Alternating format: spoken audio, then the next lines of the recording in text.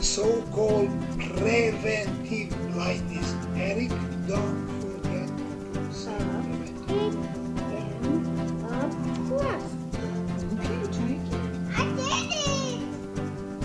MedFamily is a show about a family journeying through medical school with kids and navigating married life. Tag along to see how we got here and where this journey is taking us. Hi, welcome to our second podcast for MedFamily. We are going to try to stick to the same general template that we had before. We're talking about our week, talking about what's coming up in the week, and then what we've done on our journey, kind of a side piece is what we've been doing on our journey to be medical family, medical student family, tagging along. Again, joined with my lovely wife, Karen, who's, of course, hosting this podcast with me. You can say hi if you want. We spent the week kind of getting this up and running, Yes. editing. And I think we're going to try and get Instagram going for it. So, MedFamily MD. Yeah, we're kind of dividing and conquering. I have a little bit more fun working on the editing and cutting out all the dead spaces and all the ums and the ands and the so's. Try to make it seem like we know what we're doing here, but we're not a very professional operation, obviously. So we spent a little bit of time doing a lot of editing over the weekend to post our first podcast. Got everything set up on the podcast hosting site, so iTunes, Spotify, Stitcher, etc. And we even got the hosting done for the website. We got basically all the kind of the back... The intro, all that stuff. So, we'll see. And then part of this process of getting the podcast going, we've been tossing different ideas around of different things we wanted to do, different things that we like doing, different topics that, because as much as we are a family and we're in medical school and we're very interested in medicine, there are, of course, other topics that very much interest us or are, I think, related to family growth and whatnot. And we always want to try to stay as close to brand as we can as we're kind of figuring out what this brand is. But so that was part of one of the experiences we had over the weekend was trying to invite people that we thought might have good stories and to talk about some of those stories so we can bring extra content that might be interesting and thought-provoking. And like sometimes when you do that, you kind of run into this issue where they like to give you advice when they haven't really asked about what you're actually doing, or they haven't expressed any sort of level of curiosity. And it's one of those very frustrating things, one of those things that kind of drives me up a wall. It's when somebody gives you unsolicited advice to completely alter and change course and direction of what you're doing. And in this case, it was more of a just don't do anything that you're doing and just have like a small men's group to bounce these ideas off of and really not engage in a wider audience or a wider discussion on the topic. So it's always a little frustrating. And I think with that, this is kind of one of those lessons. I always feel like curiosity is one of those lost arts. A lot of times we can feel like we know what the other person is thinking or doing, and it's something we've struggled with as actually a younger couple when we were back in Washington, and the group that we were with, while they were very supportive in many things, that we struggled a lot with breaking out of the mold of the young couple that needed advice or needed help. And I kind of feel like we're still kind of seen that way. Well, yeah, we're seen that way by the group still, and instead of having maybe a little bit of curiosity and asking questions, some people might assume that we have certain motives or they just assume an end to what we've been talking about, and they just offer advice, and it can be very frustrating, can be very off-putting. One of those, I guess, motivators for me a lot of times is to hear some advice that I don't like or that's rather discouraging, and to try to go kind of the opposite direction. It's not meant to be as a contrarian mentality, but I like little battles. I like to kind of debate and fight my way through certain things. I like to, I guess, be an underdog in some ways. Yeah, well, and I feel like I feel like I've gotten this a lot where people think that they know like what I'm going through as the spouse of somebody who's in school, when I don't think anybody has a realistic idea of what you're going through until they have gone through something similar. I mean, Eric's gone from 7:30 till about 7 at night, 6:45 at night, and that's Monday through Saturday. And then on Sunday, that's our family day. We've carved that out. But I don't think a lot of people had any idea what that was like to be alone with 4 kids and it be... Well, sometimes you get the impression, especially when we were on the island, that it was, well, you're hanging out on the beach, the kids are playing in the water, and you're just too busy. You'd be too busy to have a conversation with. Yeah. And so why bother? Working on my tan. Like, I don't know where they're coming from, because I don't know if you've ever tried taking 4 kids. And when we first moved to the island, it was 4 kids, 5 and under. 5 and under, that's right. 5 and under to the beach. I mean, I'm not doing that on my own. Somebody's gonna drown. Like, you remember that one time we actually went with a few people, and like one of them kind of was playing like a shark monster with our oldest child, and they were slowly like drifting to the 100 yards away from the rest of the group down the beach. And then at some point, I think our oldest son just turned and ran, like just straight down the beach. And like sometimes you run across friends and whatnot, and if you're a married person with a child, you might understand this, where people don't always understand if you let someone's kid just run away, you should probably maybe help. Like, maybe you should chase after them or do something. Like, there's been many times where our kids have, like, because they're small and they can zigzag their way through a crowd faster than we can, and it's like, please, someone just stop them.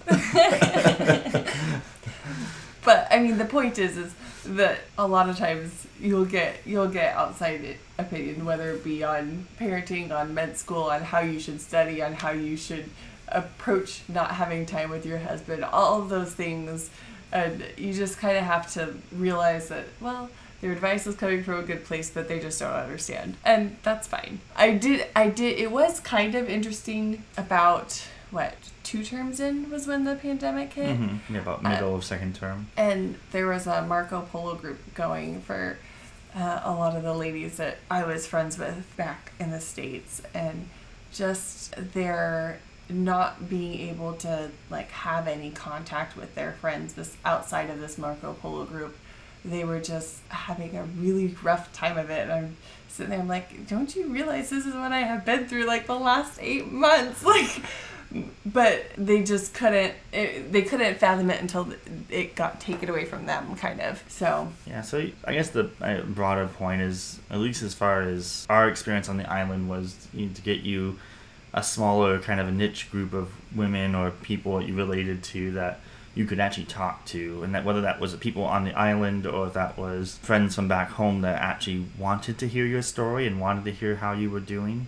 Because you can have a lot of friends that are just happy to have you listen to them talk about their problems, and maybe not as keen on listening to you talk about your problems. But you finally kind of figured out a niche of people that would support you. Because I was busy in school, and it's kind of like the working spouse versus the stay-at-home spouse, where the working spouse gets to go to the office and have office conversations with all the adults, and the stay-at-home spouse is at home listening to the kids babble. And then the only real adult time is when the working spouse comes home. And so at least in this situation, it was I would come home from studying, and we would talk, and we never had an issue, I guess, talking per se, but no. Sometimes it's nice to have a little extra adult time where you could have a ladies' night via Zoom, because it was during the pandemic, so the Zoom was all the rage. So yeah, just find your outlets. And find. I will say, being a family in medical school, there are very few, and those that or at least in our experience, seem to have bonded together relatively quickly, because they are people that know what you're going through, or that can relate to certain things that you are going through. But the thing with that is, depending on where you are in med school, the families come and go, right? Because you have for us, you have your almost 2 years on the island, and then you come to Georgia and you do your clerkships, and then you can have you have electives that you can take other places, and then you have your residency. So you're going to be moving around, so you may not always be in the same place at the same time, but at least you have that little community that you're kind of just dropped into to some extent, which was nice. But again, those people come and go as they move around. Yeah, and I think it just kind of, I think I started on talking about working on special projects for this particular podcast to kind of create more content, and kind of being disappointed by certain requests. I had put a request from a couple people I knew to give maybe some insight to some of their experiences, and to be kind of met with unsolicited advice on how I should be running this particular podcast, or if I should even be bothering with this. And I mean, time will tell whether this is a worthwhile endeavor. But I think this kind of led a little bit into maybe another topic we wanted to kind of touch on, where people are coming and going. Your sports structure is going to be kind of shifting, very fluid. And so we actually had a kind of a sit down meeting with a former dean of a different medical school, because he had relationship with our present dean of our medical school, and his wife came, and it was something I tried to help coordinate with our dean, because I thought it was important for couples to kind of have maybe a little bit of insight as to what medical school and education would do to marriages. And so that was one of those opportunities we had to talk to somebody and get some insight on maybe how to be successful and thrive as a couple. And I think, Karen, you had written some notes down. Yeah. A lot of what they said was no surprise, I guess, like to make time for the two of you, because you are you travel together, you are each other's support, and to focus on the positive. Like, those were some things that they stressed a lot, but they offered some good insight on other things, like your reputation follows you. The medical community is small. There's always somebody that knows somebody that knows somebody that knows somebody that knows you, and so just be careful with your reputation, because it gets built up quickly and it can be destroyed just as quickly. Yeah, and the other thing that she had mentioned, so it was a husband and a wife, and the husband was a doctor, and she worked on the admin side of things, and she had talked about how her husband saw staff differently than she did, and they got different faces of the staff, because as admin, you hear all the rumors, you kind of hear people's true colors a little bit, whereas the doctor, they're going to present a good face to you because you're the doctor, and they don't want to. And I can kind of relate to that, yeah. Because when I was working, I worked as a surgery coordinator back in Washington, and for a large portion of that job, I actually sat in the back with the doctors. So the doctors would have their own desks, their own offices, and I sat with one of the sports medicine doctors, and it was pretty wonderful. There was never a medical assistant drama. And I'm not trying to, not all medical assistants have drama, but inevitably there's always a little bit of in-office conflict. But the doctor's offices were it felt like kind of sacred ground, where they didn't bring that into the doctor's office, and so it was really nice working in that office because I never had to deal with it. Whereas there were a couple years where I was sitting out in the main quad where all the medical assistants would do most of their work, and so during that period of time I got to be a little bit more exposed to what medical assistants kind of deal with, and then what kind of baggage might be brought along with that. I mean, obviously doctors have also drama as well. It's not like doctors have it all together. We're not perfect, but you're human too. But just be aware that people present themselves to you a certain way because of the title that you have. And she said it was interesting for her when they were all talking about their prospective jobs or whatnot, and their different perspectives on fellow coworkers. What else did she say? She said, isn't there something that she said about not hating, don't resent your... Yeah, don't resent your spouse for the work that they do, because a lot of times, especially at the beginning, they're just not going to be there. She's like, yep, I would have all the kids dressed and ready for church, and my husband would come home and he'd be like, nope, I had a 36-hour shift, I'm going to bed. She's like, well, I guess I'm going to take the kids to church on my own. That kind of thing. And I can see how over time there's definitely a temptation to be resentful. I mean, because I'm home on break, and I'm not going to try to present myself as some kind of expert on homemaking or doing all the the stuff to help raise the kid that Karen's doing day in and day out, but it is hard.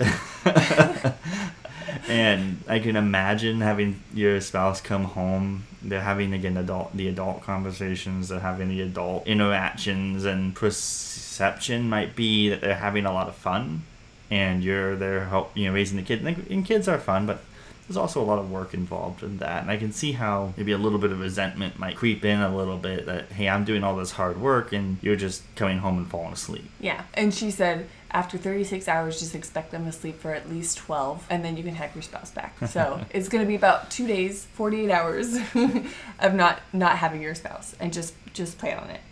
But that's for residency. And she said it'll get better once you become a doctor. So a full-blown doctor, right? Yeah, once you get past all that residency nonsense.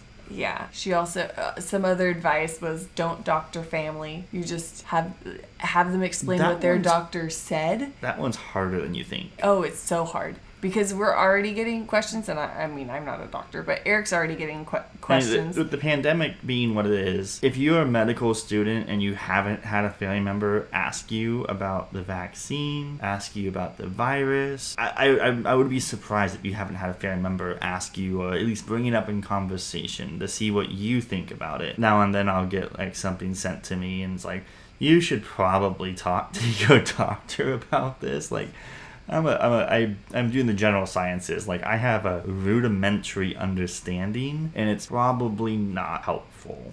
Yeah. So the advice was just listen to what the person has to say, and then say, what your doctor says sounds reasonable, and if you don't like it, I suggest you get a second opinion. But as somebody closely related, I don't think that second opinion should be mine. And just kind of go on your way.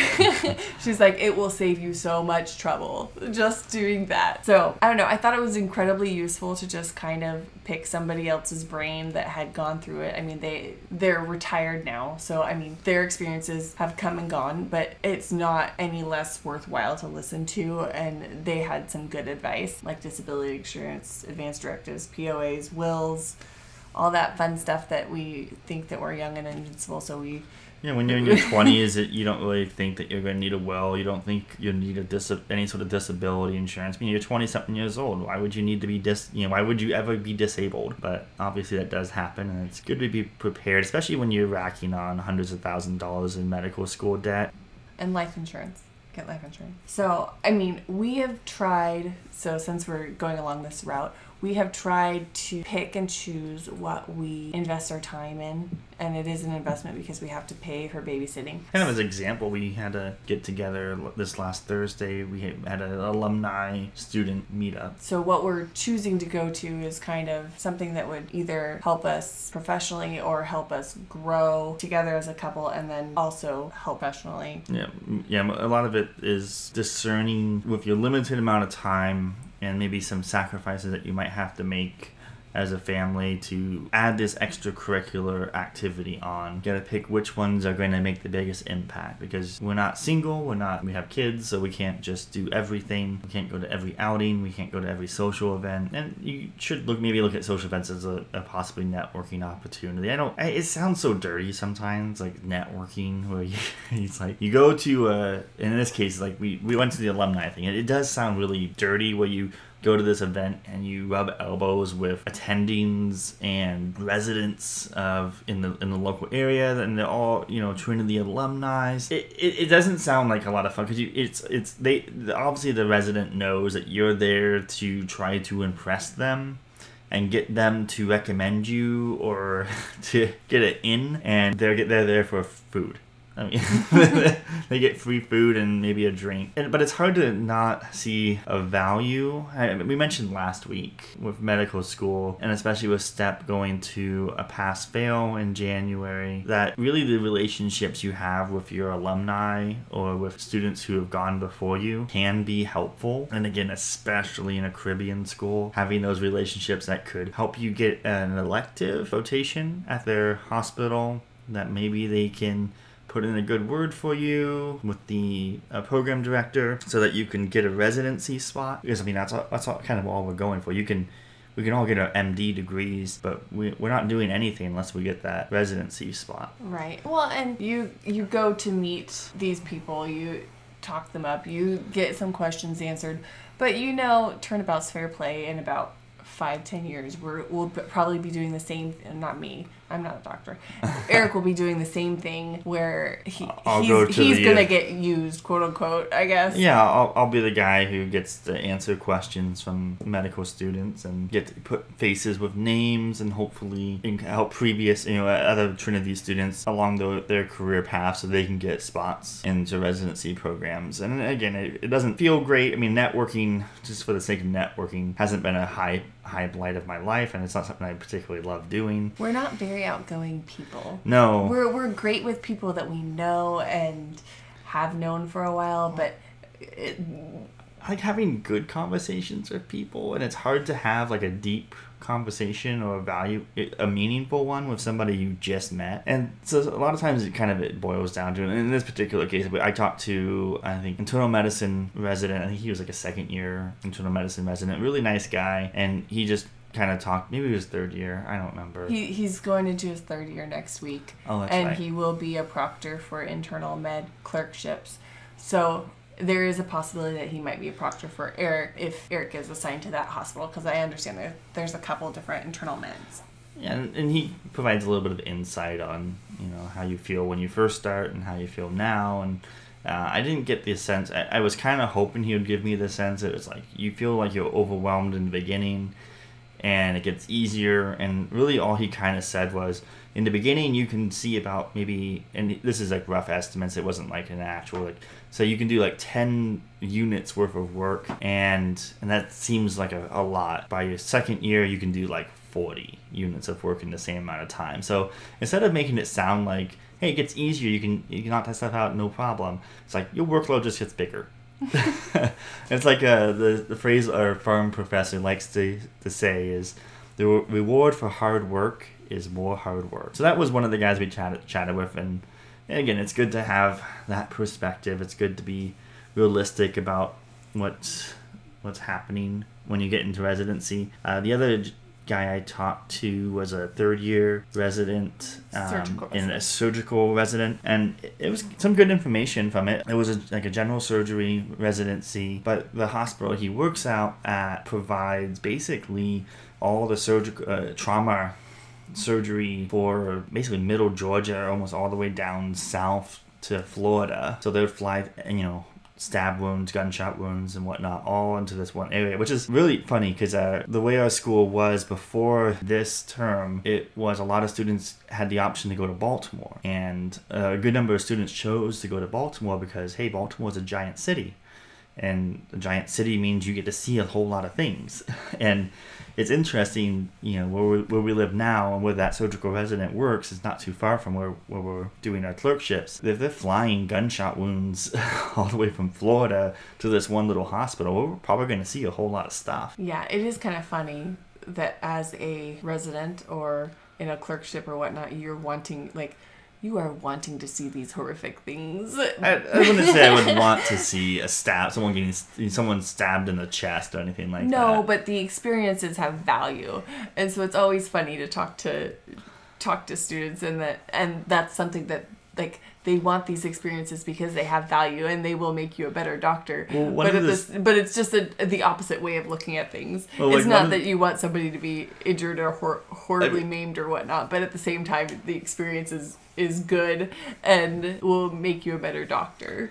Well, one of the students, as she was leaving, we know her because her daughter babysits our children, but she was all excited because she helped out in surgery. She's doing her surgical rotation, and she got to do basically almost all of the amputation of a toe, which, I mean, toe amputation, probably not, if you're a podiatrist or an orthopedic surgeon, it's like, what you do every other day, it's not a big deal, but she was very excited. And of course, the average person probably isn't going to be excited to cut off a toe, whereas medical students who find surgery interesting would be very excited about having that opportunity to basically start to open excision to almost closure of amputation. And again, it's a toe. It's not like she's not having to dissect the femoral artery out and make sure the whole lower limb doesn't go gangrenous, but it's again, very exciting. And as medical students, you want to have that experience. So there's other things,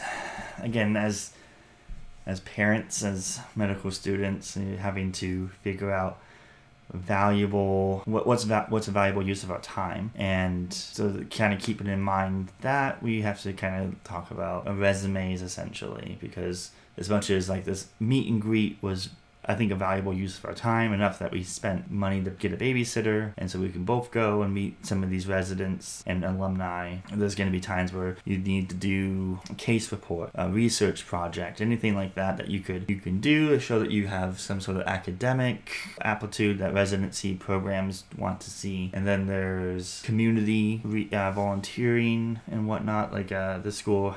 And I missed out on this opportunity. I attended one of, I think, 4 sessions with this Middle Georgia Medical Reserve Corps, and they had, I think, the last 2 events that I wasn't able to make because of STEP. They had like a big disaster relief demonstration where they had, I think they blew up a flashbang grenade just to startle people, and then they had cars flipped over on their side. They brought a helicopter in with Black Hawk helicopters with patients that were all done up in makeup.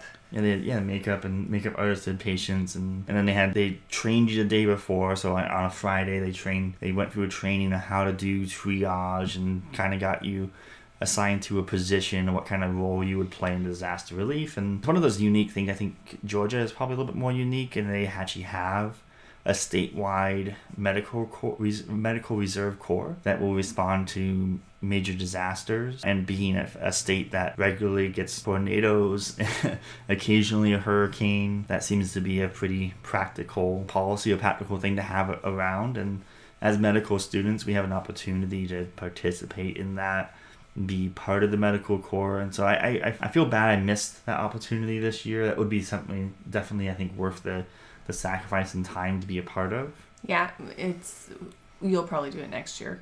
It was the day after STEP, and you're just too tired. Yeah, and it's again, on the CV, it's good to do because you're a medical student in the community, and it's good to give back to the community that you're involved in. The community is supporting you in one way or another. And then, of course, on your CV, it shows the residency directors that you're not just going to move there, put in your hours at the hospital, and then not give back to the community. The residency director might see it as you invest in the community that you live in, you give back to the community that you live in. And that's just another extra talking point that you can possibly discuss during your interview that might make you a little bit more interesting in the next medical students coming along. So we tend to kind of shy away from just the more social. I mean, the meet and greet was probably the most social that we've done. We're not extroverts by any means. No, and we did kind of view it as a date night. I mean, because you have to take them where you get them. Probably owe you a better date night than that. Yeah, well, maybe. I mean, we had a third wheel for the ride there and back. I mean, I don't know if that's a... Well, you take what you can get when you can get it, right? That's what she said. Oh, shush.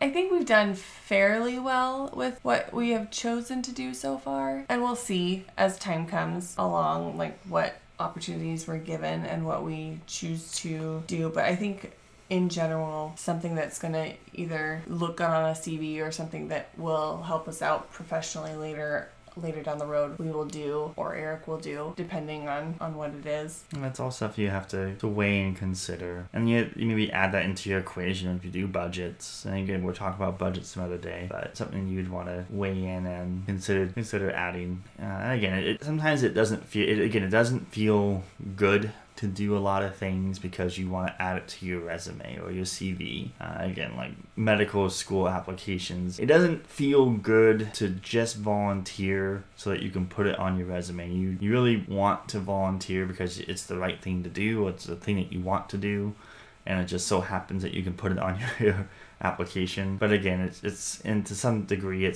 is just the system that we are working in, that they want to see community service, they want to see research, and so you just got to do it, and hopefully it's meaningful. Hopefully you find that giving back to the community is just as beneficial to you, not just because it's something you can put on your resume, but it's giving back, and that's a valuable thing to be doing to your community, for your community. Yeah, I mean that was essentially kind of our we kind of combined a little bit of what we did this week and what we experienced kind of along the journey of medicine. I mean, if I wanted to, I guess, pull a little bit more of our journey of medicine, I would say, like, on the island, there were a few clubs that the school had that would go out to Kingstown and do blood pressure, free blood pressure readings for people in Kingstown. Anyone who's walking by on that Saturday afternoon could get a blood pressure reading. It's a way for the student to practice their blood pressure skills, as well as possibly catch somebody who might have high blood pressure, and a way to get them maybe towards treatment or lifestyle changes that will help them in the long run. I know that it's somewhat controversial. I remember one of our professors talking about a different school on that particular island had done diabetic screenings at some of the government schools. And while that, I think it sounds pretty good, one of the complaints is that you had a bunch of medical students come along, they do their hemoglobin A1Cs, blood sugar levels, and declare a student is diabetic. And then it's this poor island that can't afford a lot. And so they basically kind of, you fly in, you drop this huge bomb on a family and say, you're diabetic and you need to have probably lifestyle changes, insulin, blah, blah, blah, and diet. And then you leave. And then now it's up to the family to figure out this huge financial burden. I think it's controversial, maybe for obvious reasons. Well, if you don't screen it, you'll find out when they have a ketogenic shock or osmotic shock, and that's not good. They could die. Whereas at least screening it and finding it, even if they are poor, they have at least an opportunity to change diet and lifestyle.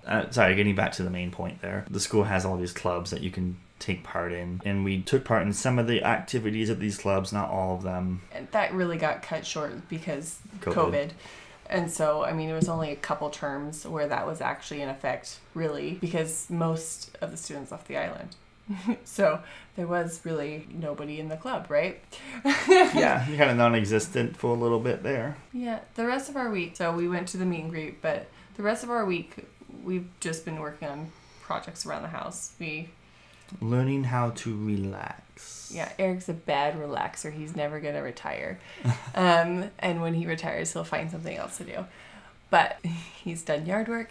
He's refurbished a chest for me. He has plans to refurbish our not-so-lovely bed frame. We are adults, so we have a bed frame for our mattress. It doesn't just sit on the floor. It sits on a bed frame. Except for it's going to sit on the floor when he takes it all apart to sand it down and restain it. Strip it, sand it, stain it. That's going to be fun. We've been trying to get a couple workouts in because as much as you sell yourself by your step score and your CV and your personal statement, people also look at how you look. So we're trying to get that beat that into submission. I don't know how well that's going to work, but that was it's an attempt. My doctor during the physical kind of mentioned as well. It was not really the sell yourself, but it was you should eat more antioxidants, definitely lower your carbohydrate intakes. But I love pasta and cheese. Pasta is so good. And cheese is so good. But yeah, I mean, as Karen mentioned, that we are going to have an Instagram. And so we'll definitely have experiences where you'll probably see that I'm a face for radio. And I am working on it. I am trying to do the exercises, trying to eat a little bit better so that A, clothes will fit better, and B, my patients will actually take me seriously when they hear some advice about how to live healthy. I guess it depends on what kind of doctor you are. What kind of doctor you end up being. Even still, most people want the doctors to... I mean, I think there's some people who don't care what the doctors look like, and there's some people who might feel like it's hypocritical for a doctor who's overweight to tell them that they should be cutting down on their carbs and eating healthy and exercising every day. And they're like, yeah, sure, it's working good for you, isn't it? And it's better to get those habits going now as opposed to when I'm older and it's harder to move around. Other things we did this week, we did soccer again. Took the kids to the splash pad. Oh yeah, they really enjoy. That's one thing that Georgia, I think I really appreciate about Georgia is they have a good number of splash pads in pretty easy distance. 10 o'clock in the morning, these things are going, and it's already like 80, 90 degrees by that point, and the kids are loving it. I get the occasional spray and mist from the water because I'm not going to go into the super cold water. And the kids really enjoy it because they get to run around and they actually get to meet other kids their age, and they get tired out, which was actually really good on Thursday when we had the babysitter, because we didn't want the kids to be wound up. They don't like going to bed. So we tried to put them to bed before our babysitter got there, which was about an hour early, but we managed it. We tired them 2 hours at the splash pad. Wanted to get the babysitter like the easiest job in the world, and in our mind that was get that kids in bed, and all you have to do is make sure they don't die. Like, you don't have to play with them. They should be in bed. If they scream, maybe go and check and make sure that they don't have a dirty diaper or something like that. She did a good job. They were all alive when we got home. You say that like she has no experience. Our babysitter has probably more certifications than I do to watch my kids. So I think being a mother might be a pretty good certification. Right. But I had like child CPR and all that stuff like ages ago. I don't know if I could actually do that if I needed to at the moment. Yeah, I think that's kind of about covers our week. Again, we're trying to edit these podcasts a little bit to make them flow a little bit better, get rid of some of our obvious, unprofessional, inexperienced bits and pieces so that it's a little bit more palatable to the audience. But I guess before we kind of wrap it up and say goodnight for today, how did people... Oh, go ahead. Oh, I was just going to say, Happy Father's Day to all you fathers out there. We are recording this on Father's Day. Yeah. So, happy belated Father's Day. I hope you enjoyed your day. And like I said earlier, we're going to try and get that Instagram up, FamilyMedMD. Is it a space in any of that? Just all one word? All one word. Karen's running the social media stuff, so she'll... I'll attempt. I also have 4 kids, so we'll see. So any interaction will go to that, and it's our kind of public-facing social media. I think you have a private one, but just because the internet's full of weirdos and people who are kind of strange. Our kids are innocent, and we want to kind of keep them that way for as long as possible. And you'll see the front-facing Med Family MD. Med Family MD.